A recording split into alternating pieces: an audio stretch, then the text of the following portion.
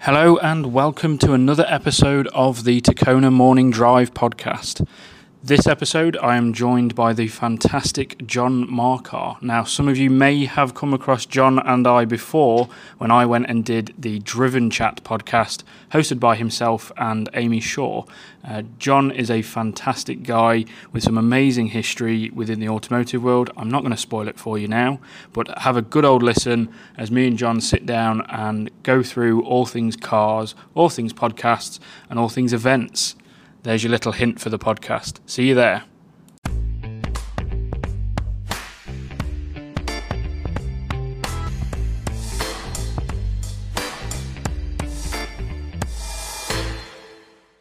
Easy. I'm going to click record now. Okay. I'm giving you a heads up that this is casual. Yeah. So don't feel like we need to have any sort of proper structure or anything like that. Cool. It's the idea behind this is to kind of lead by example in conversation. It's not to be a high production thing like you do. It's supposed to be a quite casual, relaxed chin wag between two people that kind of know each other. Cool. It's an opportunity to kind of get to know each other a bit better. Sounds good. And it's a way for people that might not have necessarily heard of you or what you do to have a bit more insight into who you are and what you do. Which is why when we were texting, I said, don't tell me anything because we'll explore it as best we can. And it's kind of lead by example. That's the reason that I'm doing it. It's leads by example on this is how to have conversations with people. Nice. And this is how it goes. So obviously we're here in the Driven Chat studio, so to speak. We're not in Talk Radio's HQ because that's in the centre of London and that's a pain in the arse to get to. Very fortunately, Coventry's not very far. Yeah. So we're up here. I'm joined with by John Marcar, who, if anyone's listened to the Driven Chat, will recognise your voice. Well, maybe. Fingers crossed there, you do enough stuff. Well, thank you. It's very flattering as well saying this won't be as professional as your outfit, but I don't regard ours as professional at all. I just see it as we rock up and wing our way through it, which is basically the metaphor for my life. Well, I think that's probably the metaphor for most people's lives. Like, I remember, so I was very kindly on the Driven Chat podcast and we were at Caffeine and Machine to record it. And it was the same day that you recorded with Richard Porter, who is quite a well-known guy. Yeah. And we were up there on that particular day because he was doing the I Love You Man, which is actually this afternoon. Yes, you're here to do that as well. I'm going up to C&M. It's with David Gandy, actually. Nice not guy. Been privileged enough to be invited just yet. But we were stood in Caffeine and Machine in the bar, and there was yourself, Amy Shaw, Alex Goy, Richard Porter and me. Yeah. And I had one of those moments where I was like, how have I ended up here? Like, these are all professionals from the automotive industry. And then I just draw things and throw them on T-shirts. And I've had Alex on the podcast previously, and he said, I think I was feeling the same thing. Like, how have I ended up here? These are all proper professionals. And I just write things for like journals and magazines and things. And this kind of perception of, we're just bumbling through life and hoping to keep on moving forward seems to be a universal feeling. Like, I think so, and I think anyone that says otherwise is often worth worrying about because I suffer from catastrophic imposter syndrome at times, and where I'm in an environment where younger me, like 13-year-old me, would have been absolutely elated with the idea of doing some of the things that I do, driving press cars, interviewing some of the most incredible people in the world of motoring and motorsport, presenting on a radio show, occasionally doing some presenting stuff that makes its way onto TV. But then the time comes where I'm there in the thick of it. I'm like, what on earth am I doing here? This is not right. So I'm waiting constantly for somebody to come and tap me on the shoulder and go, sorry, you're not supposed to be here. It's a bit like, checking into a beautiful hotel and they're going, oh yes sir, you're in the presidential suite, and you get there going, oh my god, this is brilliant, but am I supposed to be here? And then the little knock comes on the door, sorry sir, you're actually in the basement. But yeah, that's I do think it's a common thing. I think many people feel the same way, and I think it's quite a refreshing thing to remind people of that, and I like to remind people of it. It's a bit like I find myself saying it on our podcast a lot, which is that I have no qualifications to be doing what I do professionally. None. Yeah. And I know that, again, if I think back to 13-year-old me, that would have been like, oh my God, what do I want to be when I grow up? There might have been this big panic if somebody said, oh, one day you're going to be doing this, this, this, and this. I'd be thinking, oh, right, I've got to go and get all those qualifications. I've got to get the best grades in the world. But it's just not the case. If you've got the drive and you've got the enthusiasm and the desire to do what you want to do, chances are you'll get there. Yeah, and I'm very much in a similar boat. Even as recently as today, a photo got sent over to me from Haggerty from the hill climb, either last weekend or the weekend before. Time is moving far too quickly at the minute. I'm getting closer to 30, so time speeds up. Oh, yeah. And it was a photo of me on the racing simulator at the hill climb that they did at Shelsley Walsh. Yeah. And behind me is a Lancia 037. Nice. And it's for once, I actually look well put together in this photo. I've not been caught off guard. I'm not pulling a silly face. I actually look all right. And I had this moment this morning. I was like, if you'd have asked me 5 years ago what I think I'm going to be doing in the grand scheme of things, sitting at a hill climb that I was invited to for what I do within the automotive world, whilst there is a Lancia 037 sat behind me, and it being like shared by like the likes of Haggerty, wouldn't have been on my radar of, you might be doing this. And I don't do Tacona full time yet. It would be nice, but it's not there yet. But just to be within the automotive sphere where I am now, childhood me would be like, what is going on? Like, that's amazing. We'd never expected anything to lead in that direction. As much as kind of like I wanted to be a car designer as a kid, which is where the Tacona name came from and all that sort of thing. I never expected to be working in any sense within the car world, let alone designing clothing that is then within the automotive. Like, I'm not a car designer, but it's not that far off when it's like I design things that go on clothes that are cars. But it's one of those where you kind of have to stop and smell the roses from time to time and go, you do. This is wild. Yeah, it's important to look back. And that's one thing I often find myself having to remind myself of, is that it can be so easy to get caught up in the thick of working life sometimes, especially in a creative field. Like we like many others in our industry, we're all quite creative people. We all work in a creative field. And sometimes when you're constantly creating, or you're producing, or you're editing, or you're aspiring to do bits, it can be very hard to just take a step back from the canvas, take a few steps back and go, oh, actually, I've painted quite a nice picture there. That's actually quite impressive. And then even more so, when if like me, people suffer from a bit of imposter syndrome, or they have some self-doubt. Sometimes it's not until many weeks, months, years later I look back on things I've done and gone, oh, actually, that was quite good. Well, case in point, on Facebook, as recently as yesterday, you shared the photos when you did the gumball, didn't you? Oh gosh, yeah, absolutely. Yeah, a photo of 23, 24-year-old me. And maybe slightly older, but anyway, early to mid 20s. Yeah, me as an exhausted event organizer for Gumball 3000. Yeah, which is a perfect example of that. At the time, it is an absolute firefight the whole time. You're just going around fighting one fire to another fire, and you're thinking in your head, is this massive live production that I'm putting on actually working? Because in my head, it feels like a complete disaster. And then, you skip forward a few weeks or a few months, you look back at the footage, the photos, the videos, and you're like, oh, right, okay. Yes, it was chaotic and disastrous in my head at the time, because it was very stressful. But the show went on, and it was a great success. Yeah. So, yeah. And it's one of those like life experiences that you kind of, I appreciate how tough that was. Because completely, fought through it, and at the end, it was great. And it's probably quite inspirational memory for when you get into the thick of something in the future. You go, this is really challenging, this is really difficult, and then you kind of look back and go, oh, I made it through that, and I did that difficult thing, and life didn't stop, so it won't stop. We'll just keep moving forward. Yeah. So that probably brings us quite nicely into, so John, who are you and what do you do? Who am I? Good question. I was hoping somebody might tell me. Who am I? I am I guess primarily a production manager is my official job title from the people that pay me a salary.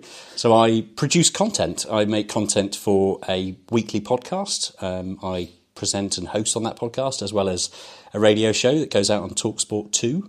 I am a writer, so I write articles and stories and reviews on cars and events and things. What else do I do? Primarily, for many years I was an event organizer, so I still regard that as my trade. Right. I started out as a wishful event organizer, whilst running various other day jobs. And again, like I said before, no qualifications to be doing anything I do now. So, of course, I've taken the long route to get to where I am. But the passion has always been cars. And I've always loved cars ever since I was tiny. I think, like most people, there was big influence that came from Dad, and just wanting to be in and around cars. I got completely captivated by motoring events as a child, so things like Goodwood Festival of Speed and Revival. I can remember going to those as a child and just watching this spectacle going on, and I became fascinated by the whole kind of creation of it, the people behind it, more so or equally as much, I should say, as watching a race or watching cars drive up the hill. It was kind of like, no, but somebody's put this together, and this is a thing. It was a bit like if I'd go to a theatre production as a child or a pantomime at Christmas. I'd be as fascinated by what was happening backstage as what was happening on the stage, because somebody had come up with this. So yeah, for me, it all started as a bit of a happy accident, really. Myself and a few friends in a pub at barely beyond teenage years.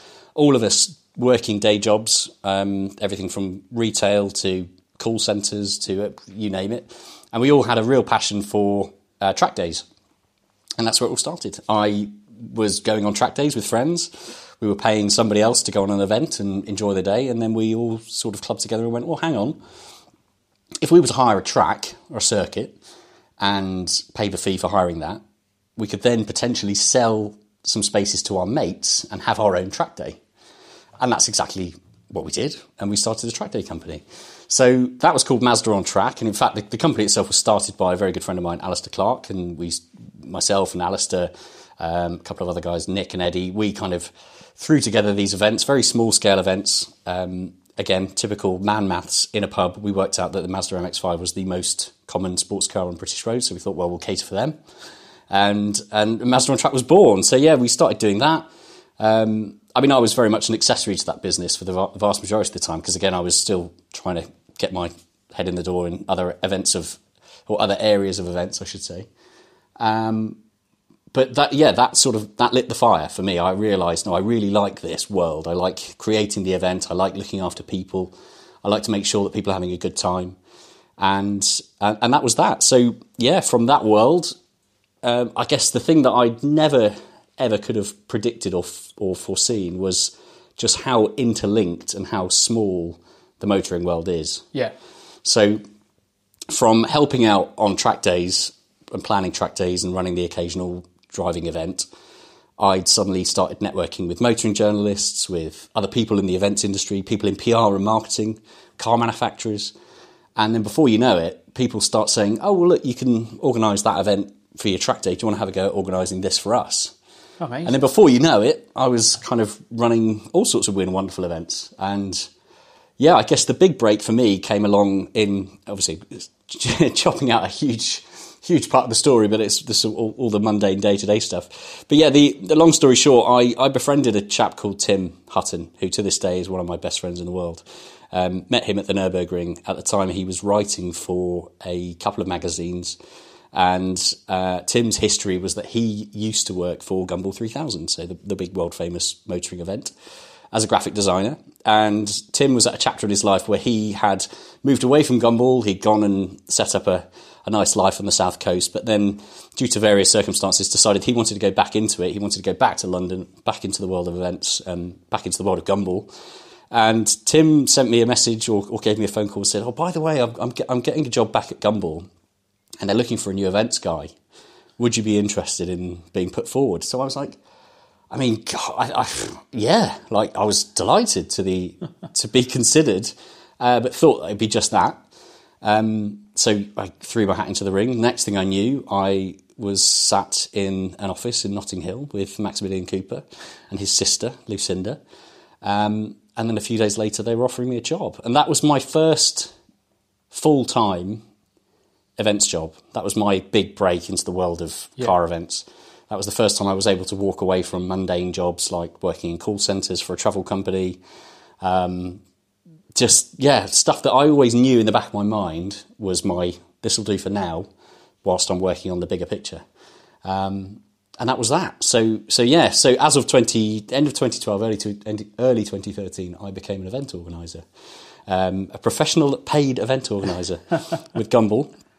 And I did that for a few years, and that was it really. From that point onwards, the world just opened up to me. It was, again, networking was always the way to do it. It was always the way that the opportunities came. It was just meeting people and getting opportunities with interesting people from there on in, really. So primarily I am an event organiser that has somehow blagged his way through life into now the world of production, making content and videos and podcasts and radio shows all around my favourite subject, which is cars. Well, that's amazing. Like, it's really inspirational for other people that are maybe like, I love cars and I'd love to be part of the car world. And like for me personally, I was never of the thought that I could ever enter the car world in that way. And then you go, I'll give this a go. I'll give that a go, and I'll try this and I'll try that. And bit by bit, this happens and that happens, and you start to dip your toe in here, and things just kind of start moving towards like, you create your own destiny, so to speak. Like, and it's really inspirational for someone that's very fresh into the car world, such as myself, and not necessarily going into, right, I'm going to go and work in the car world. I'm making life even harder for myself and going, I'm going to create something new in the car world. And, let's not just make life easy and go, let's find a job and then see where that job goes. I'm going, right, let's try and make something from scratch and try and find a job and do. But to hear that it is as everybody hopes, like you go to the events, you meet the people, you network, you make friends, you enjoy what you do, and it leads to opportunities, and it leads to working in a career that you quite clearly enjoy with something that you're passionate about. For anybody that's been like, I have no idea how to get into the car world, I'd love it, but I have no idea. We'll just go and try. Go and find something. Exactly that. Try it. Just start off small and try and find something new. Like when you start events management, we've got next weekend there'll be 5. In August there'll be 7 coffees and cars mornings. And I had no idea what I was doing with these. And quite fortunately, I don't have to run all of them. Like the way that I've actually done something quite clever and partnered with people who know what they're doing. Brilliant. So that's the other secret. That is, always get someone that knows what they're doing to do the bit that you don't know, which seems to be the key to it all. But I've never, up until last year, this coming Sunday is 1 year anniversary of the first one. Great. Up until last year, I had never put together a car meet. And now, technically there's 5 that all happen at the same time. And the one that we started has around 200 cars come every month. Wow. And it's one of those where, until you go, let's have a go, you have no idea what it's going to be like. And you could go and study events management at uni, and you could still never kind of find the passion for it in the same way that someone goes, let's see how it goes. And there's a real kind of heartwarmingness, if that's even a word, to that kind of, let's have a go and see what happens. And it also kind of takes a bit of the pressure off, because you go, it might fail because I don't know what I'm doing. Yes. So if it doesn't go the way that you'd hoped, you go, it's probably because I don't know what I'm doing. Absolutely. But I'll have another go. And that's fine. That's it. Because everyone started doing everything without any plan. Yeah. Or they might have had an idea of how it was going to go, and a hope, an aspiration of how it's going to go, but you can't predict how things are going to pan out. You can plan to the nth degree, but in the world of events, you can never predict what's going to happen, if people are going to show up, what's the weather going to be like, is it going to be a good event, is something going to go wrong? All these things go around in your head. But the great thing about live events, my favourite thing about live events, is that a saying I use time and time again, it's a great metaphor for life actually, is the show must go on, or the show will go on, because it has to. And this is what I always used to say. I ended up saying, after my first and second year at Gumball, and I then started building up a bit of an events team, I used to say this in my briefing to the events team beforehand, is the show will go on, despite the fact if it feels like everything's on fire and everything's falling apart, the show must go on because it has to go on. Yeah. And it's exactly the same. Like every element of life, at times where I feel really kind of stressed and overwhelmed and overworked and things seem to be going wrong in personal life or with finances, the show will go on because it has to. Yeah. You can't just stop. And in the same way that if you're running a big event or a big production, you can't just go, this is actually really hard. Just going to stop. Can everyone go home, please? Because everyone would be really upset. Yeah. You've just got to kind of crack on with it. And yeah, it's the best way to operate, really. I'm always fascinated. I often think back to my first few big events, and I think about that the level of nerves and apprehension that I had, and then I compare that to the kind of that feeling of pride and relief in equal measures of when you realise, you get to that point in your event where you're like, oh, actually, this is all right. Yeah, People are having a good time. Nobody's died. Everything's nothing's actually on fire. No, okay, exactly that. But I still get nervous to this day. With any kind of event, I'm organising a filming day next week. We're celebrating 50 years of BMW M. So we've partnered with a big BMW dealership, Partridge BMW in Hampshire. They provided a load of cars for us. We're doing some bits at Thruxton. And I've got this day mapped out, but I'm still a nervous wreck that something's going to go wrong. I know that it won't. I know that it'll be a success, but yeah, I still get nervous about it, even to this day. That's testament to the pride that you put into what you do. Because if you didn't care, that would probably be more concerning. Because you'd be like, oh well. Yeah, that's very true. And then you're not putting your heart and your soul into what you're doing. It's when you're putting your pride and your ego and your passion and everything is kind of on the line. It's because you care that much that you'll get nervous about it, and you'll get that anxious feeling in your stomach before it all starts, because you're like, I really want this to go right, because you really care about it going That's right. it. And again, that's great metaphors for life, isn't it? People get nervous about certain things. Chances are you're nervous, as you say, because you want it to be right. You want it to be good. You want it to be something you're going to be proud of, whether that's something you're creating, like a work of art or an event, or a job interview. You're nervous for a good reason, and that's because you want it to go well. Yeah, and there's a certain irony in the nerves that you feel, especially, say, we'll take a job interview for an example. If you're not nervous, you'll probably perform better. But you're nervous because you want to perform well. And it's a real, if you don't care, you probably shouldn't be going for the job, but you will perform better in the interview. There's this real kind of bittersweet irony in it all that, well, it might go a bit smoother because I don't care, so I'm not going to get knocked at, you're not going to get sideswiped as easily. But because I don't care, I probably don't really need to be doing this, or I shouldn't really be going forward for it because I don't care. That's it. And I don't think you should ever be afraid of nerves. I don't think you should ever definitely shouldn't be ashamed of nerves either. I'd much rather, it's been quite interesting, of course, the past few years. I've run my own companies. I ran a car touring company for a bit. I say for a bit, for about 3.5 years, where we were taking people all over the world in their own cars doing these driving tours. So it got to the point where I was hiring people. I was a company director. There were people coming in for job interviews, and I much preferred it when people came in and kind of confessed their nerves, because at that point I was like, right, good, well, I know you want the job. Yeah. Whereas if people rock up and they're kind of a bit cocksure and they're walking in going, oh yeah, no, this will be a breeze, be a walk in the park, I've done loads of stuff like this before and it was really easy, then I'd be kind of like, I don't know if you're the one for it. So yeah, I'd always say to people, if you are nervous, it's actually worth saying it. It's actually worth sharing it, because to me, and I think to the vast majority of people, it indicates that you care about it and therefore you want it to go well. Yeah, no, 100%. And that's a great kind of takeaway for anyone that might feel anxious and might be going into something that they're not necessarily certain about, is, well, that's okay. Don't be scared of feeling like that. That's perfectly normal. Yeah. It's completely fine to feel nervous. Just don't run away from that feeling, otherwise you'll never get anywhere. That's exactly because it's that bravery to overcome the difficulty that really is the test of character. So to kind of bring things into cars a little bit more, what are you driving?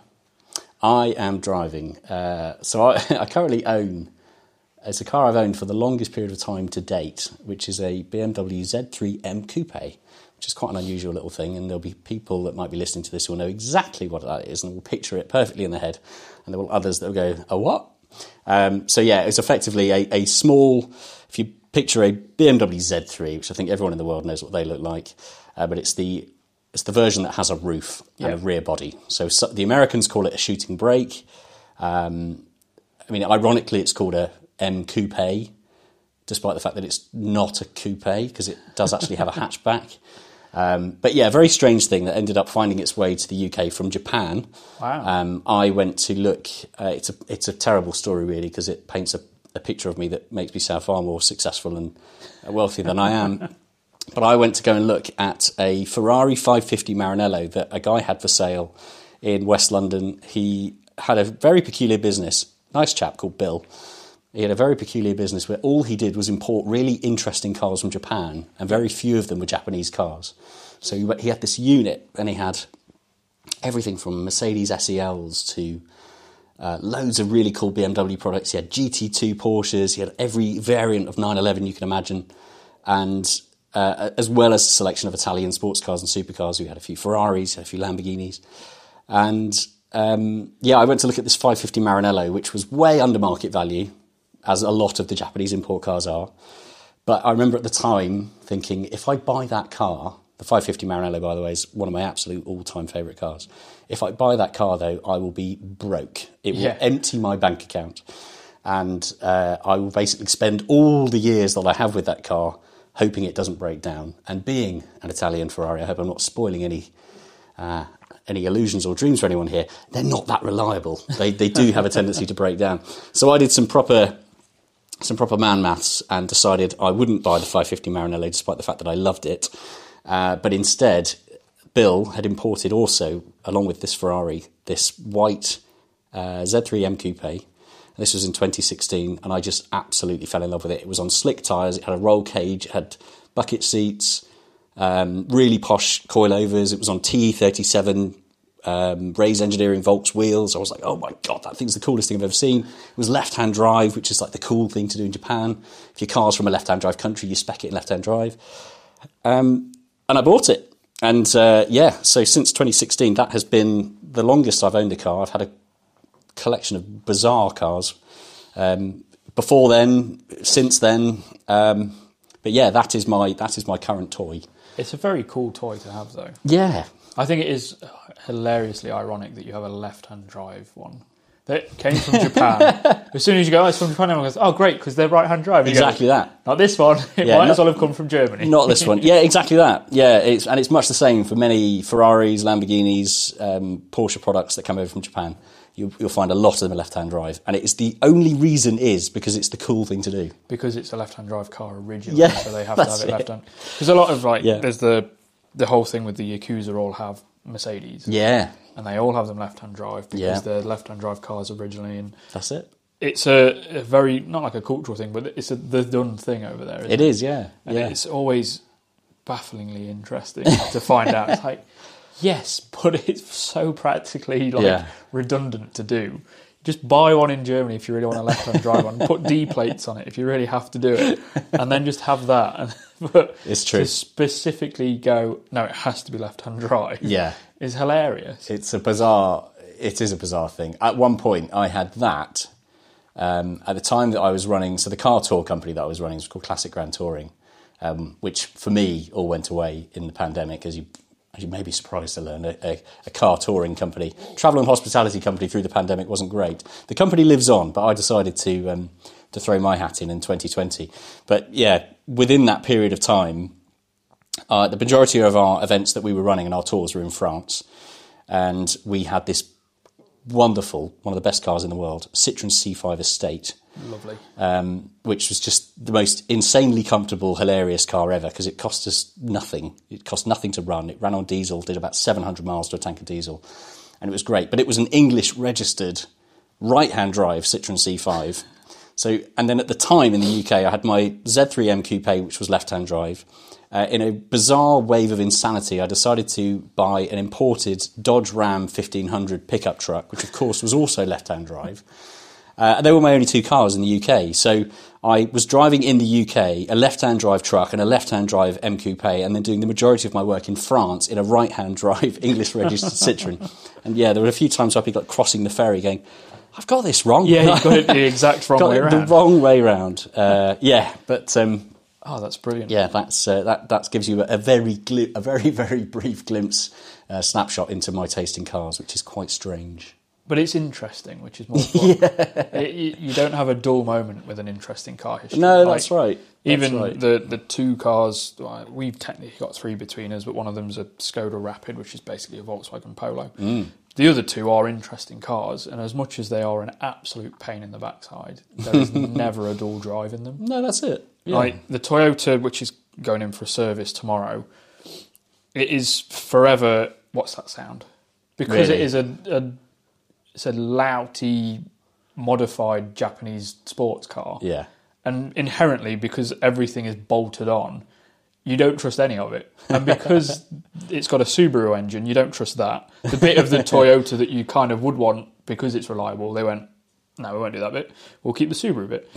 So it's forever like, oh, What's that sound? Is that something new? Yeah. Have I just gone over a stone? What's that noise? But then at the same time, once you get in the right moment, it's amazing. Like, if you're on like a nice wide B road with some real good twists and turns into it, all of that just dissipates. And if you've got the windows down with the stupid loud modified exhaust it's got, it's just like it's real sweet spot. Yeah. And then the same with the bloody Renault that's currently got a snapped clutch cable. Oh no! It costs £500. So I expect Really? these things. Yeah, I got last year as well. It was the cheapest classic car in the UK with an MOT. I got very lucky that it was 10 miles away. But it cost me £500. It's a 1.15 door. It's like the least desirable Renault 5 because it's not the turbo. It's got the smallest engine and the most weight. But it's brilliant because you just don't care. You can throw it at everything. You can do 50 everywhere because that's about as fast as it'll go. And if something breaks, it costs about 20p to replace it. Like I got a new clutch cable from Amazon yesterday for £15. And it'll take me about 10 minutes to fit it. Like, perfect. But these are the things that you have to live with when you have interesting cars. Yeah, that's very true. Is the days where you have to learn how to drive with no clutch whilst on a country road with a BMW X5 up behind you. Because that's what happens when you drive an interesting car. That's true. But there's a certain amount of, that's the point. Oh, completely. If everything went right all the time, you'd have no interest in stories. No, that's absolutely right. I say this all the time to people. There is absolutely no reason, really, for any of us to have an interesting car. We could all drive a Nissan Micra, and it would do the job that we need a car to do. Yeah. Unless, if you've had 1,000 children, perhaps not quite the most practical car. But if it's, you and a partner that require a car to go to work, require a car to go shopping, a Nissan Micra is probably all you need. Yeah.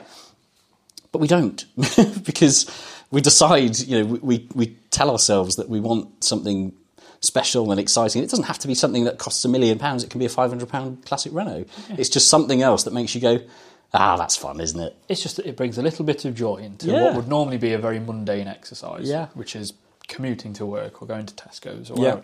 You get a real sense of fun from something that should be boring.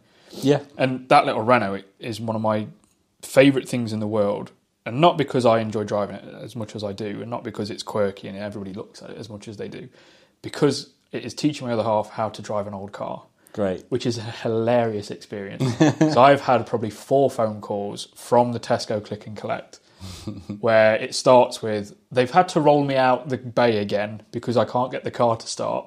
And then within about 5 minutes, I've taught her how to get it to start again. Yeah. And it's this amazing experience of someone that's never had to deal with an old car, never knew what a choke was, has now been thrust into this world by me, learning how to run and live with an old car. And there's a brilliant kind of irony in that she hates it, but she loves it at the same time, because it's just drama. And it's that excitement and that energy and the passion, and it gives the car personality. And Tesco runs are normally quite a mundane thing. I did mine this afternoon, and it was, I took her car to Tesco, got the shopping, came home, nothing interesting. Whereas when she gets to go and do it, she gets a bit of excitement because it's the Renault and anything could happen. But I imagine you've probably got a few wild stories from all of these different kind of events and tours and gumball and that sort of thing. Where to start? I mean, lots and lots. I think back to track days that we used to run, and I, of course, took a vested interest in improving my driving ability, because occasionally you get somebody that would come along and want to improve their lap times or their driving lines. So I ended up doing some quite intensive training with a really brilliant guy called Steve Lewis, and he taught me some great bits and pieces. In fact, Steve is an ARDS Grade S instructor, so all but granted a full race licence once he was happy with what I was able to offer to other people. Teaching people to drive on track is an interesting thing, because it's either the best thing in the world or the most terrifying thing in the world. Yeah, you're putting a lot of trust in a stranger, really. A lot, an awful lot. Without wanting to bring out too many sexist stereotypes, I used to absolutely love teaching and tutoring women and girls in the car over guys, because typically, and I use that word strongly, typically, girls and women in cars tend to listen Yeah. They were very happy to be taught. And the vast majority of blokes that would turn up to our track days been driving, doesn't matter if they've been driving 5 minutes or 50 years, they know best. And I've been driving these cars all my life, I know how to drive them. So yeah, that was always an experience. It's wild that they don't ask for instruction. Or you know best, you don't need this. Yeah, a lot of the times. Yeah. We used to, you'd politely say to people, "Hey, do you want me to just jump in with you 5 minutes, show you where we can improve your lines?" No, I don't need to do any of that. I've been driving on track for years. So yeah, many a story there. But yeah, I don't know if there's any that are jumping out. But yeah, I guess I mean all the big stories, big adventures probably came later in life with things like Gumball.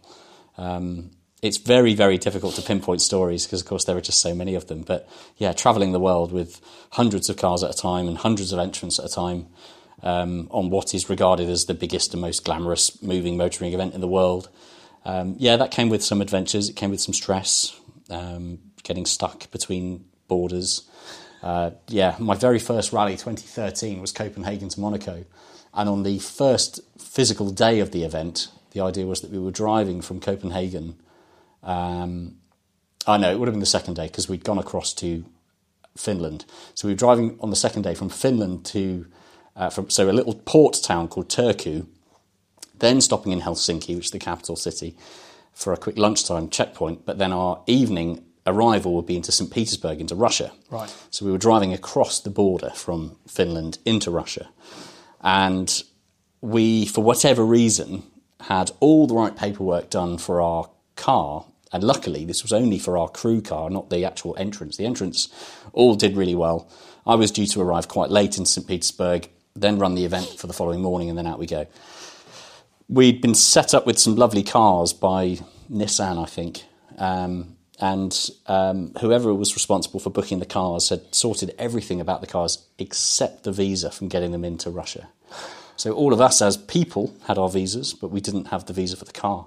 So that meant on the second day of the rally, and at this point you were already on 0 hours sleep, absolutely exhausted, standing at the Russian border at what was, I think, started at midnight, probably ended about 3 a.m., trying to negotiate with the Russian border control, who of course don't speak English, and we don't speak very good Russian, as you may be surprised to learn. And yeah, trying to negotiate your way through that, whilst also making sure that the rest of the event that you've planned and the event that's running is still going well. So yeah, there were many kind of really crazy character building events like that, I'd say. I think I remember we were in a WhatsApp group, the whole staff, and I think I wrote to the group, like, I just don't know what to do anymore. By this point, I'd sent half of my events team off in a cab, because of course we were able to enter the country, just not with the car. So yeah, we booked a cab from the Russian border with Finland to St. Petersburg. I dread to think how much it cost us in the end. But yeah, myself and one other member of my team, we ended up having to drive back to Helsinki, get a ferry down to Tallinn in Estonia, and then meet the rally as it then came around from there. So loads of really crazy stuff like that. Stuff that should never have happened, but yet those events have definitely kind of shaped my world and the way I look at things. But these are those moments where you go, the house is on fire. Completely. At that point, nothing in the world could have been going worse for me, because I would run this, and this was the thing, you plan these events for a year in advance, a year of planning, a year of logistics, a year of worst case scenarios, and then you realise, oh, we didn't plan for that. Yeah. And here you are, you're in the thick of it. And yeah, I remember sitting in that WhatsApp group and writing to people, like, I think I was crying at one point. I was just so exhausted, your emotions are just completely and utterly all over the place. I was like sat in the car sobbing, and I think at one point I just kind of said to myself, like, what are you doing? Like, come on, there has to be a better way around it. And that was it. Yeah, we found the solution and off we went. But yeah, it's, pros and cons for sure. I think that same rally, only a few days later, I was driving with Exhibit of Pimp My Ride fame to Nice Airport from Monaco, having just watched the Formula One Grand Prix from the rooftop of the Fairmont. So, you go, there's these peaks and troughs of like, I'm having the worst time of my life. 12 hours later, I'm having the best time of my life. Yeah. And that was Gumball from start to finish for my career. It was the best and the worst thing I've ever done, without any shadow of a doubt. So it levels out about a normal job. It completely does, yeah. And I wouldn't change anything about it. If I went back, if I was given the opportunity to relive it, step by step, I'd do it again. Amazing. Yeah, yeah. Many. Well, it's currently on now, I think. It's just finished, I think. It's just finished in Miami. Because I have a very minor connection to Tim Burton. Yes. Shmee. Yeah, of course. And we're very much we've shared like 3 Instagram messages because we've got a couple of common connections. And I messaged him and I was like, "Oh, I'll pop down." And he's like, "Yeah, I'm away for a couple of weeks and then I'm back for about a week." I was like, "Great." And then I happened to be away for that week. And I got back, he went, "I'm going on the gumball." I was like, "Oh, for Pete's sake." I've known him now technically for about 6 months. Yeah. And we've just continuously overlapped. But from what I've seen, it looks absolutely mega this year. But even from keeping up on social media and things like that, even if you're not organising the event, just being on it, he had a wheel like burst or he split did, or something like that on his way to Toronto. And he managed to get a wheel sorted and just getting to the event and doing the event as a participant. Oh, absolutely. That's the bit that everyone forgets. Yeah. The entry fee will get you from the start line to the finish line. But getting to the start line and getting from the finish line, that's your own thing. So if you happen to live in Miami and the rally ends in Miami that year, that's great because you just drive home. You still have to get to Toronto. But if you live in Azerbaijan, you've got to get to the start line in Toronto and then get back to Azerbaijan afterwards. And it's a different route every single year. Because my first year was Copenhagen to Monaco, my second year was Miami to Ibiza, and my third and final was Stockholm to Vegas. So completely different, polar opposite routes. It's a global trip, isn't it? Yeah, absolutely. And they're utterly insane. Like that's how I discovered Shmee, funnily enough, is when he shadowed it in his R8. He wasn't in it, he was just shadowing it and kind of documenting it, so to speak. But then there was what was the guy in the yellow E46 in America? Oh, yes. I forget his name. He was on the VinWiki. VinWiki, yeah, that's right. He crashed it well, didn't he? Oh, he 2012. Managed to dive into the middle of that, didn't he? Was that when you were involved? No, that was a year before me. And that's why you got the job then, isn't it? Because you went, this random guy's managed to get his way in when you can take it a bit more seriously. I've heard a lot of people. I did a podcast with Sam Moores a week or so ago, and he said something in that podcast like, well, you hadn't started working there yet, so we were able to get away with this, and this. And it was kind of like, wow, you're making me out to be this kind of like really organised, militant person, which I'm definitely who's never not. Met John, he's a 6'4" skinhead with a massive biceps, and you just don't get in if he doesn't. I've always got a massive sword in my hand. Yeah, no, it's a funny one to think that I brought any form of organisation to it, because for me it was just chaos the whole time. But no, absolutely. Yeah, and it's funny you say about Tim. You discovered Tim through Gumball. Well, so did I, funnily enough, because he came along, and again, it's a story I shared with Sam. He came along as official media, I think, for the first time when I was running the 2013 rally, and we had one of the guys in the office who'd said, we've got this guy Tim coming along on media. So he's got a media ticket. We're paying for his hotels. We're paying for his flights. And I was like, okay, cool. Like, who does he write for? Because again, at this point, I'm starting to dabble in the world of freelance motoring journalism. I'm starting to understand the world of media. And Adil, who was our accountant in the office, he was like, no, he's just got a YouTube channel and he just films cars and follows them around the world. And I'm like, what? That's not that's not a job. That's not a thing. That's not a thing. But yeah, then I met Tim on the rally and we got on like a house on fire. Yeah, really, really, really good guy. Nothing like, I think many people misunderstand that there's a personality that is on the screen, and then there's Tim. He's a character. Yeah. Like Tim, Shmee 150 that you see on YouTube is very much a character. He's a developed caricature of Tim's true personality. Yeah. And when you get to know the real Tim in an environment where, again, you're both travelling, you're both exhausted, you're in this bizarre world of unfamiliarity. You end up forming these very, very unique bonds, and Tim was definitely one of those. Well, it's kind of forged in fire relationships, isn't it? Oh, completely. That's from kind of personal experience, the relationships that really kind of stand the test are the ones that have gone through difficulty. Like, I as we kind of discussed when I came into the Driven Show, I worked in secure psychiatric hospitals, which inherently bring challenging environments. Yeah. And the people that I worked with there, although I don't speak to them all the time, and it's because we all live lives in different directions. But every time we do speak, it's one of those, your camaraderie immediately comes back, and it's because you've gone through difficulty and adversity and challenge, and you've had no sleep, and things are all going chaotically mad, and you work together and you pull through together, and that's what brings people into real like friendship. That's how it's formed. Yeah. It kind of takes it from this person that you know to a friend. Yeah. That's what what happens. So I think what we really need to do is go and find something challenging so that we can become much closer to... Go find some trauma. Yeah. Let's go and set fire to something and then try and escape. No, don't do that. That would be a bad thing to do.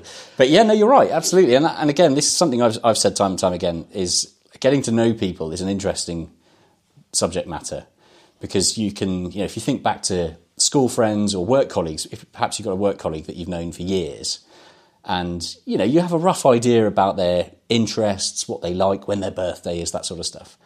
But you take that work colleague, or put that work colleague to one side and pluck a complete stranger off the street and put that stranger in a car with you and drive for 3,000 miles, you can guarantee that as long as you have a similar personality in some sense, that you can at least get on with each other, you will know more about that person at the end of a 3,000-mile road trip that might only last 5 days than you will know about your friend at work that you've known for years, or that school friend that you've known for years, or your next door neighbour that you've known for years. Because you end up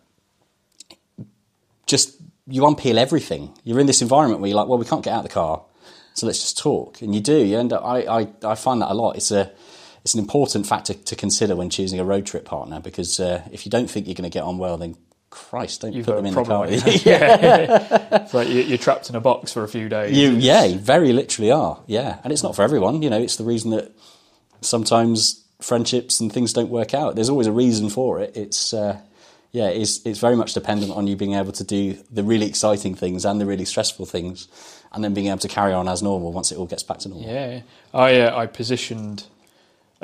Not like I positioned it as a podcast idea to any sort of media person or anything like that, but I positioned an idea to a friend of mine he's been a guest on the podcast actually, Luke from Luden Classics. His family have a recovery company. Yeah. And one of the facets of that is that they will go to, say, Sardinia to pick up a Dacia Duster that's been in a crash and it has to come back to the UK. Yeah. And he inherently spends a lot of time travelling throughout Europe for many hours.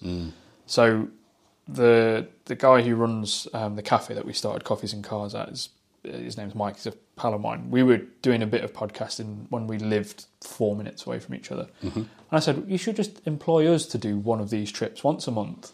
Yeah. And we'll just record the whole thing, the whole way there, and we'll get about 18 different podcast episodes out of it. And Luke went, the last thing I'm going to do with you two is give you the keys to one of my trucks and send you across into Europe. He went, do you speak any Spanish? I was like, yeah, a little bit. He went, how do you say, can I have the car? I go, el coche, por favor. And he was like, oh, you've got me there. And he just kept throwing these different things. I thought, it'd be a really good idea. And then he went, have you ever spent more than 4 hours in the car with him? I went, no. And he went, the last thing you want is then 4 days. Yeah. There is nothing worse than finding out you've got a bad passenger or a bad relationship with somebody you're in a car when you're a day into a journey knowing you've got 4 or 5 days to go.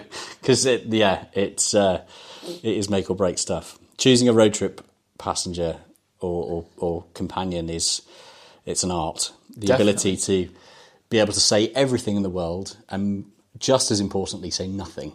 The ability to endure silence and enjoy silence on a road trip is so crucial. Yeah.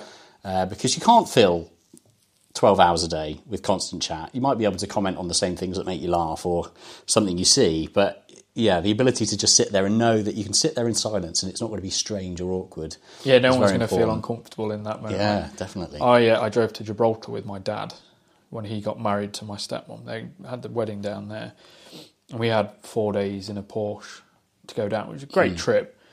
And we had those moments where we just sat there in complete silence, nothing on the radio because we're 1,000 miles into France or whatever, and there's nothing around. And it was one of those where I was like, I'm quite glad that this is someone that it's my dad. Yeah. I'm not with a stranger, and I'm just sat here going, oh, are you okay? Is everything all right? Do you want to get some sleep? And then we got stuck in Madrid in rush hour in 40 degrees. And before we left, we had this conversation where the aircon pump had broke. And my dad went, oh, it'd be fine. We've got a convertible. We just won't stop. And then you're in Madrid and it's 2 o'clock in the afternoon in rush hour traffic and you've still got the roof down. I was like, quite like some aircon right now. But those trips are really kind of fundamental for kind of testing how you get on with another person, which is one that I think everyone should have some experience with at some point. It's not necessarily like this is a test of your relationship, more of a go on one of these trips, because it is a life experience that will stay with you. Like I've done Le Mans 3 times, and I have it very much in my like ticking off list to do Le Mans, Nürburgring 24 and Spa 24 in 1 year. Yeah. Because those trips are just amazing, and it's completely, it's one of those where they're memories that will last, and they're things that will form like sturdy foundations to friendships and things like that. And we did trips with people I'd never met before that my dad kind of knew and had interest in cars. Yeah. And then by the end, you've got these stories and these experiences. Yeah. And it's such a worthwhile thing to do. I mean, 4 days on the motorway is quite boring. Yeah. But when you kind of have things happen on the trip, they as you quite rightly said, they create these formative memories. So we've got obviously the Driven Track podcast. Yeah. We've got the work that you're doing as a freelance journalist. Yeah. How do you find that? Because as someone that has some interest in learning that as a skill, how have you found it? How did you start? And how do you kind of... So from the writing side of things? Yeah, as a freelance motoring journalist, and I asked Alex Goy this same question. He said, just go and do some, which is kind of the thing that I try and do anyway. But how have you found it? How's your personal journey been in that world? I mean, I'm very lucky now because, of course, pretty much everything that I write goes into the production company that I look after. So that's certainly relieves a lot of pressure for me. As a freelancer, I think that my biggest struggle was always deadlines, times and things, because to me, writing is such a creative thing. It's no different to painting a picture. It's no different to sculpting. You have a rough idea of what you want to create and produce, and sometimes it just happens and it's brilliant, and it just you open the laptop and you start typing and it just comes out. And other times it takes days. I'm writing an article right now, which I've been writing for 3 days. It's only about 2,000 words. Yeah. But I just get to a point where I'm like, I have to walk away from it because I'm not happy with it. I'll reread something and I'm not happy with it. I asked Alex the same question when he came on our podcast, and I remember him saying that he found it really hard. And I don't necessarily know if I'd say I find it hard, but I'm definitely, again, it all comes down to the kind of self-criticism side of things. I'm a big critic to my own work. So at the time, a lot of the times I'll publish an article and go, yeah, that's fine. Yeah. Or back in the freelance days, I'd submit an article and I'd be like, they'll probably come back with loads of changes or reject it or ask me to resubmit it next month. And they never did. They always came back and said, oh, it's actually great. Really enjoyed it. And then I'll read it. Again, it goes back to that kind of stepping back from the canvas. I'll read it a month or so later, and I still do it with mine. I go back occasionally, look at old articles I've written and go, oh, actually, what was I worried about? That's fine. So it's an interesting one because I certainly wouldn't class myself as a professional journalist or writer. And I think if a magazine or a column phoned up and said, do you want a weekly column in our magazine? I'd probably really think about if I wanted to do it, because for me personally, and this is only a very personal thing, it's sometimes I think when I've given myself a deadline to do something like that, I then struggle with it, and I think it's just putting myself under too much pressure. But maybe it'll improve with more time and reflecting on more work. But yeah, from the point of view of like getting into it and getting started, Alex is spot on. Write. Even if it goes nowhere, even if it never leaves your laptop, write about an experience, write about a day out. But the other big one is read. For me, I think like 99.9% of people that end up writing in the car world, they look at a select few writers and go, oh my God, that's brilliant, I want to do that. So for me, like many others, it was Clarkson. Yeah. Because for me, I think Jeremy Clarkson is a very entertaining television personality. I think he's very funny. But the best thing about Clarkson is his ability to write. Nobody in the world has made me laugh more than Jeremy Clarkson has in written form. A certain thing, the ability to captivate and encapsulate emotion in writing, for me, is such a skill. Yeah. And for me, the hardest thing to do is to make people laugh in written form. Because you've got to kind of identify with that person's personality, their way of thinking, both in the way that you write, but also in the way that you read. So for me, it was, looking at people like Clarkson's work and going, and Porter, actually, Richard Porter, looking at both of their work and going, oh my God, like, you can actually be a very entertaining, captivating person when talking about something very mundane like a car. And that's what inspired me to get started. So, yeah, read the people's work that you love. Never try to copy it. Never try to be the person that that's inspired you, because you won't be that person. The reason they're so good at what they do is because it's them. But yeah, just like every aspect of the world in which we work, really, I'd say just have a go at things that you want to do professionally. And chances are, if it's right for you, firstly, you'll realise you're either very good at it, or more importantly, and certainly initially, is you really enjoy doing it. And if you really enjoy doing it and looking back on what you've created and go, oh, that was quite good, I'm quite happy with that, then you're already on the right track. Yeah, 100%. I think that's really inspirational. And it's really kind of uplifting for people that might be kind of not sure how to get going. Like me, for example, the only written work that I really do is for the Tacona stuff, like the blog and things like that. And every so often I'll come up with an idea that might have some kind of application outside of my own little bubble. And I am very, very bad at doing those things and putting them onto any sort of physical space. Like just this afternoon I was like, oh, I should write this thing about this, and then I'm always like, yeah, I'll do that tomorrow. And and I've probably got a list on my phone of about 7 different things that I'll write that, and then never have. And for anybody that's kind of like, actually I really enjoy writing and I have the passion for it and I have the capacity to kind of actually do it rather than just being like, this would be a great idea. It's really reassuring again to go, well, keep trying, get some practice in, find the things that you enjoy within that world. And then similarly with like the events and just being within the automotive world, just having a go is normally enough of a start to test the water in whether you will enjoy it as a profession or a career. Because there's a big difference between enjoying something as a hobby and enjoying it as a profession, because you run the risk of ruining something that's a hobby. Absolutely right. Like I as I say, I don't do Tacona full time, and I'm at a point currently where I'm like, right, I'd like to try and get into maybe PR or marketing, that kind of thing. But I'm very conscious not to go to the likes of say BMW or Toyota and go, can I come and do some marketing work for you? Because I don't want to spoil my passion for cars and what I do with Tacona by jumping into it as a job. And it's that kind of like, be conscious about that. Maybe try and do it in a professional sense that isn't directly your passion. And if you find that professionally you quite enjoy it, then you can go, right, let's have a look if this will work within my passion sphere. But I think you're right, the key is just to have a go. It absolutely is. Yeah, it's to have a go and network. This is the other thing. We're so lucky in the automotive space. And I guess, I speak exclusively for the automotive space because it's the only one I really know. But the automotive world, I love it so much because it's a passion-led industry. We're all in this world of cars because we love cars, for the same reason that we all don't drive around in Nissan Micras. We're here because we love it. And that translates through to every single role in the automotive world, from the CEO of Bugatti to somebody that's fitting tyres at Quick Fit. Chances are they're in that world because they like cars. Yeah.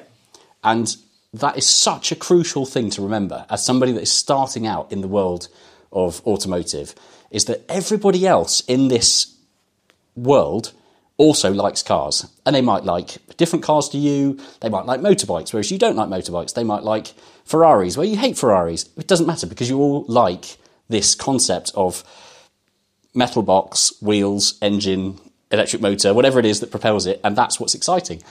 And that is the biggest door opener to any scenario that you want to get into. So if you're an aspiring motoring writer, the greatest thing about this is the fact that you can reach out to the editor now of Autocar or Evo or any of the big magazines via social media, via Twitter.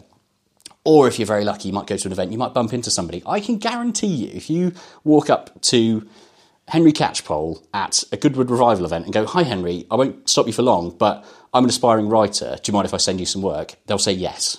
I have tangible evidence of that. Yeah. Like, I have a piece that I wrote that is on Evo's website. There you go. And that is purely off the back of Henry Catchpole followed me on Twitter at the time I was writing it, and I said, "Can I just send you this just to have a look at?" Yep. just would you mind? I'm just trying to write this thing. It'll probably just go on my website, but it'd be really, really nice to get some proper eyes on it. Mm-hmm. And he had a look at it. He went, looks really good. Maybe make a couple of little tweaks.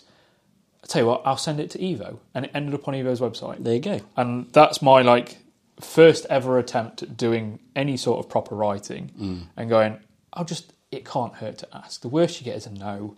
Nobody's going to die. That's it. And exactly as you said, it got read. It went to a place because the passion is there. Yeah. And I timed it quite nicely that we were in lockdown, and it was about mental health in lockdown, and it was appropriate. Yeah. But they are passionate people.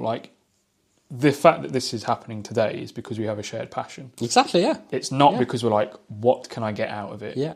What business sense does this conversation make? Yeah. What promotion is it going to be for what you're doing, what I'm doing? It's not about that. It's about let's have a chat, talk cars, and share our passion with other people. Yeah. It's the reason I've done every single job professionally. Everything I've ever got paid to do in this world of cars, I'm here because I've shown an interest in cars. Yeah. It's as simple as that. Yeah, and the car world is 3 degrees of separation. It's not 6. Oh, God. I mean, some would say 2. Yeah. I think Phil, good friend Phil McGovern at Cafe and Machine, I think he firmly believes it's 2 degrees of separation between everyone in the automotive world. And I think he's probably right. Yeah. Because you know somebody and that person will know somebody else. And yeah, from the far stretches of, the tyre fitter at Quick Fit to CEO of Bugatti, there's going to be really a lot less of a connection than you'd believe. I feel like this is a game waiting to happen on some sort of radio show. Maybe you know of some that could try it. But it really is let's take the CEO of Bugatti, who is now Mate Rimac. Yeah. He knows Johnny Smith from Fifth Gear. Yes. I know Johnny Smith from Fifth Gear. There you go, see? We're already there. Yep, you're 2 degrees of separation. In this one analogy. Yeah. And we could probably go to JK from Jamiroquai. Yeah. I know someone who's a friend of his. Yeah. We got introduced at Bicester Heritage. There you go. The same day that we met at Bicester Heritage as well, actually. There you go. So. And that is that's kind of the reason that Tacona exists. Yeah. Originally, it was the idea kind of started when I was working in business, and if I got talking with someone in a business meeting and cars came up, it would lubricate the conversation because that passion runs deep. Yeah, of course. So the original idea was, let's create business attire shirts that have got like a livery running through, similar to what Omologato does with watches, but I didn't know that existed at the time. And then from there, it's transformed into what it is. Oh, if we can use these connections in that sense, we can use them to bring people together, get people talking, all that sort of lovely stuff that the whole brand is now designed around. But it was that, as you say, cars, the passion of cars brings people together in a way that nothing else on the planet does. Yeah. I guess maybe aeroplanes and helicopters, if you live in that sphere, or that sort of stuff. But football, inherently, you have to be following the same team. Yes, exactly that. For it to connect you. If you don't, your enemies divides. Whereas cars, I can drive a Toyota and you can drive a BMW. And we love cars. We don't care that yours is German and mine's Japanese. It doesn't matter. Exactly that. Although technically yours is kind of Japanese. Yeah. Well, it's actually American, if you're going to get super geeky about it, because it was built in America, then shipped to Japan. Anyway, but you're so right. And that's the wonderful thing about Cafe in the Machine. It's the one thing we often regard is the fact that, you can turn up in a Vauxhall Nova and somebody else could turn up in an 812 superfast Ferrari. And the guy driving the 812 might have had a Vauxhall Nova as his first car. Yeah. And the guy driving the Nova might be applying for an apprenticeship with Ferrari. And it's like, these links come together and it doesn't matter who you are, where you're from, how much money you got in the bank, or what you drive. The fact is you like cars and therefore that's it. That's all you need to get that conversation started. Yeah, I think I've had more interesting experiences that would not have happened without cars. Oh, God, yeah. And I appreciate that I kind of put myself in the position for those to happen by being in the car world. But when I was 18, I had an old Mini. And I was an accountant, nothing to do with cars at all. And I went to the car park on my lunch break, unlocked my car, and there was a brand new GT3 RS parked next to me. Nice. And the guy in the GT3 RS put his window down and went, "Oh, I love your car," and now I've got a new friend. And that's how it works. That's purely. I was in an 850 quid Mini. He was in a 150 grand Porsche. Yeah. And we connected over cars. Yeah, yeah. And there was no pretentiousness. There was no I'm better than you. There's no, I drive a Porsche, therefore I don't need to speak to you as a person. Yeah. Although Porsche drivers kind of are on the borderline sometimes with that, because not every Porsche driver is a car guy, if that makes sense. Yeah, I get they where have you're a coming bit. from. There Yeah. are some certain cars that have a bit of a status symbol connected to them, and that True. is probably the weakest part of the car world, is that some of them are a status symbol. But then you take, in the tail end of 2020, maybe 2021, I turned up at Tax the Rich's garage. Oh, yeah? To see his McLaren P1 GTR in my Toyota, which was worth about 1% of the value of this P1 GTR. And immediately he's like, I love your car. Yeah. And these connections all happen because of this passion that runs deep. It's the wallets change size, but the passion is... The passion's always there. There's a brilliant, it's like a meme of a kid. I think it's like a bit of text over a picture with a little toddler looking at a car, and it's something like, I'm often asked, why do I always rev my car or do something to engage the child when they see a car? And the answer is, well, because I was once that child. Yeah. And it's so true. You know, I can so vividly remember being, holding my dad's hand walking down the road as a 5 or 6 year old and seeing certain cars. I have a very, very vivid memory. And I'm trying to think how old I was, probably 6 or 7. And I remember saying I was with my dad, we were in a certain part of London where we lived, and we were waiting to cross the road. And as we were waiting to cross the road, a Ducati Monster, which I think was in the first iteration of it, pulled up and was like ticking over, clattering away as they do at the traffic lights. And I became obsessed with this shiny red Monster. And I remember asking my dad, like, what's that motorbike called? Because I hadn't seen, I couldn't recognise the badge. And he said, oh, well, that's a Ducati. That's like the Ferrari of bikes. Yeah. And that just stuck in my head. And the day that I went to pick up my very own Ducati Monster from Ducati Croydon, my dad came along, funnily enough, and he said, oh, do you need a lift to go and pick it up? Which, of course, I didn't. But yes, of course, I was going to say yes. So Dad and I are suddenly there, and I had this initial moment of realisation of like, oh, unbeknown to me, like Dad doesn't ride motorbikes at all. He never has. But unbeknown to Dad, and perhaps unbeknown to me at the time, the seed for me purchasing that motorbike from Ducati Croydon happened when I was 6 years old. Yeah, it just so happened that Dad was there, and he was able to identify that's the Ferrari of bikes, which, of course, painted this glorious, exciting picture in my head. And then there I am buying it. And then I remember then, a week or so later, going out on my new shiny Ducati, which I was absolutely elated and excited about, and pulled up. And it was like this weird kind of spiritual cliche world where I pulled up at a set of traffic lights, looked to my left, and there's a little boy talking to his dad about my bike. And I don't know what they were saying, because obviously I had a crash helmet on and the bike's ticking over. But it was like this, oh my God, it might be happening again. This little boy was excited to see the bike. The dad was excited to be kind of talking to his son about it. And yeah, it was just like, I get so excited by that. And I always think that it's so important that we remember these crucial memories for us as kids, because we have the ability to turn on a light bulb for someone else. And not only is that for kids and toddlers and excitable teenagers, but also for anyone else in this industry. This is why I get so passionate and excited about people that come forward to me and ask for advice or some tips or anything in this world, because I was there as well once. I wasn't just that excited toddler. I was the excited 23-year-old that didn't know where to start or didn't know how to change. And I speak to people that are older than me that have had a mundane, non-automotive related day job their whole life, and they ask and talk about how they'd love to do a bit more work in the automotive sector. And it excites me just as much talking to them as it does talking to the young people. That's amazing. And I think everybody has one of those stories of this car, this happened, or my dad had one of those, or I saw one of these, and this. And I'm very aware of how visible my car is because of all the stickers, basically. Yeah. Right? And it does its intended purpose and it draws the eye. And I had a moment recently where I was on my way to Wimbledon through the back end of Brentford, and there was a little boy with his mum stood at the traffic lights, and I looked out the window and he was pointing. So I revved. Yeah. And this little kid's face just lit up. Yeah. And his mum wasn't too impressed, but that's by the by. But it's one of those moments where that kid will probably remember that It's moment. a core memory, for sure. It's a core memory for him. And if I was in a Ferrari, I'd have done exactly the same. Completely and utterly. And they're the moments that they make the interesting cars again more worthwhile, because they're not just bringing you joy, they're bringing the people around you joy. Yeah, completely. I think I've probably had more people come up to me and talk about cars since I got that Renault than they ever have with the 86. Because there's so many people that go, oh, I had one of those, or my mum had one of those. Yeah. And I've got a photo of Richard Rawlings from Gas Monkey Garage stood in front of it. Brilliant. And he had no idea what it was. But I posted this photo and it got so many people like, oh my God, that's amazing. Yeah, yeah. Because there's so many people that are connected to one another through this car. Yeah. And it's really what keeps the car world going is this love and this passion. And because, as you say, fundamentally, it's just a piece of transport.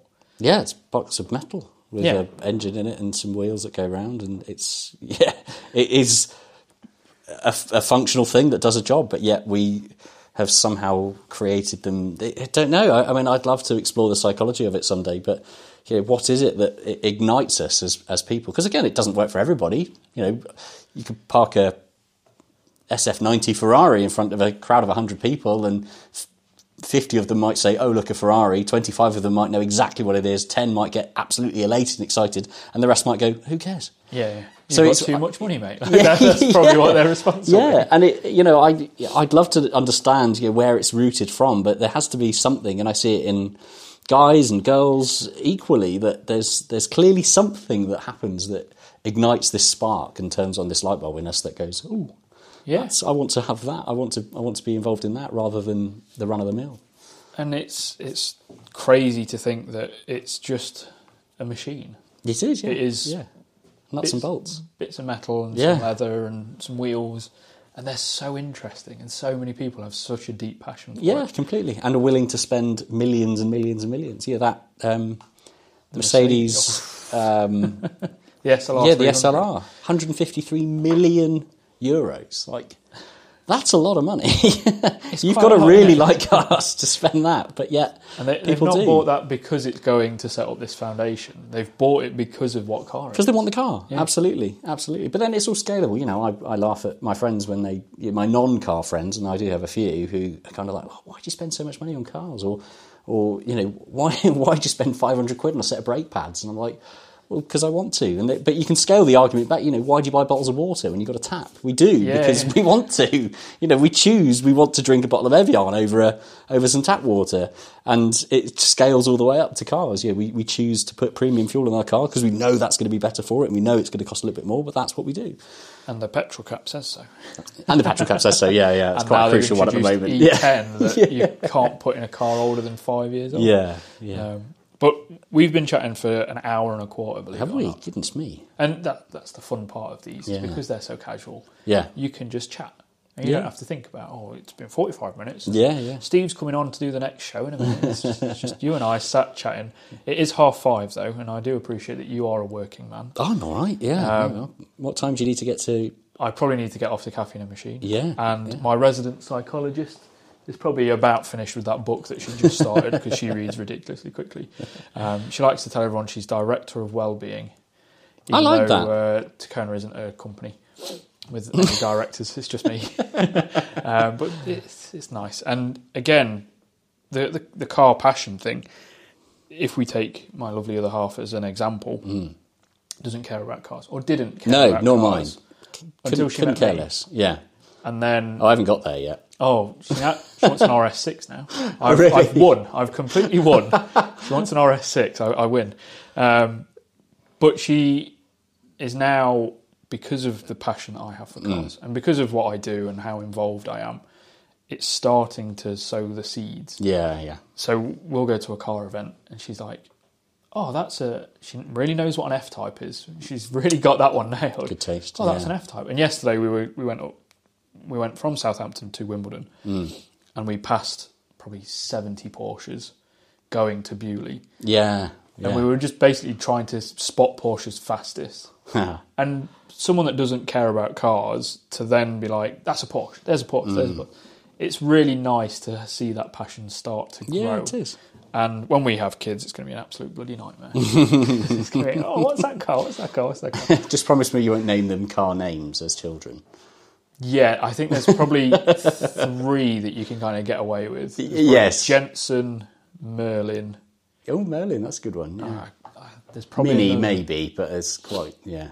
Austin, maybe. Austin. You could probably I've get got a away godson with called them. Austin, actually. Yeah. So, yeah, we'll have to grant that one. They're close enough Yeah. to not necessarily be car names. Yeah, that's that true. You can get away with them. That's true. But like calling a kid like Portia, which in America is an actual name for a girl. Yeah, it is. It's common over there. But it's a little bit of a cliche. Yeah. But so's most of the things in the world these Indeed. days. So you never know where it's going to go. But John, it's been an absolute pleasure. Thank you. And It's a pleasure. I really do appreciate you spending the time to sit with me and share Anytime. some of the stories and share some of your passion Yeah. and put up with my inability to host as well as you do. Oh, don't be silly. We're all making it up as we go along. It's fine. We've come full circle. It's all pretend. We'll just keep going until someone tells us, you're not meant to be here. Yeah. Sorry, I don't know if you realise, but this is, you're not supposed to be in here. You're supposed to be an accountant. Get back over there. Yeah. Put numbers in spreadsheets. Yeah. No, genuinely do appreciate it. And I hope bump into you again soon. You will do. Seeing as we now live relatively close. We do. Well, thank you. I'm going to stop recording there. Awesome. Almost bang on an hour.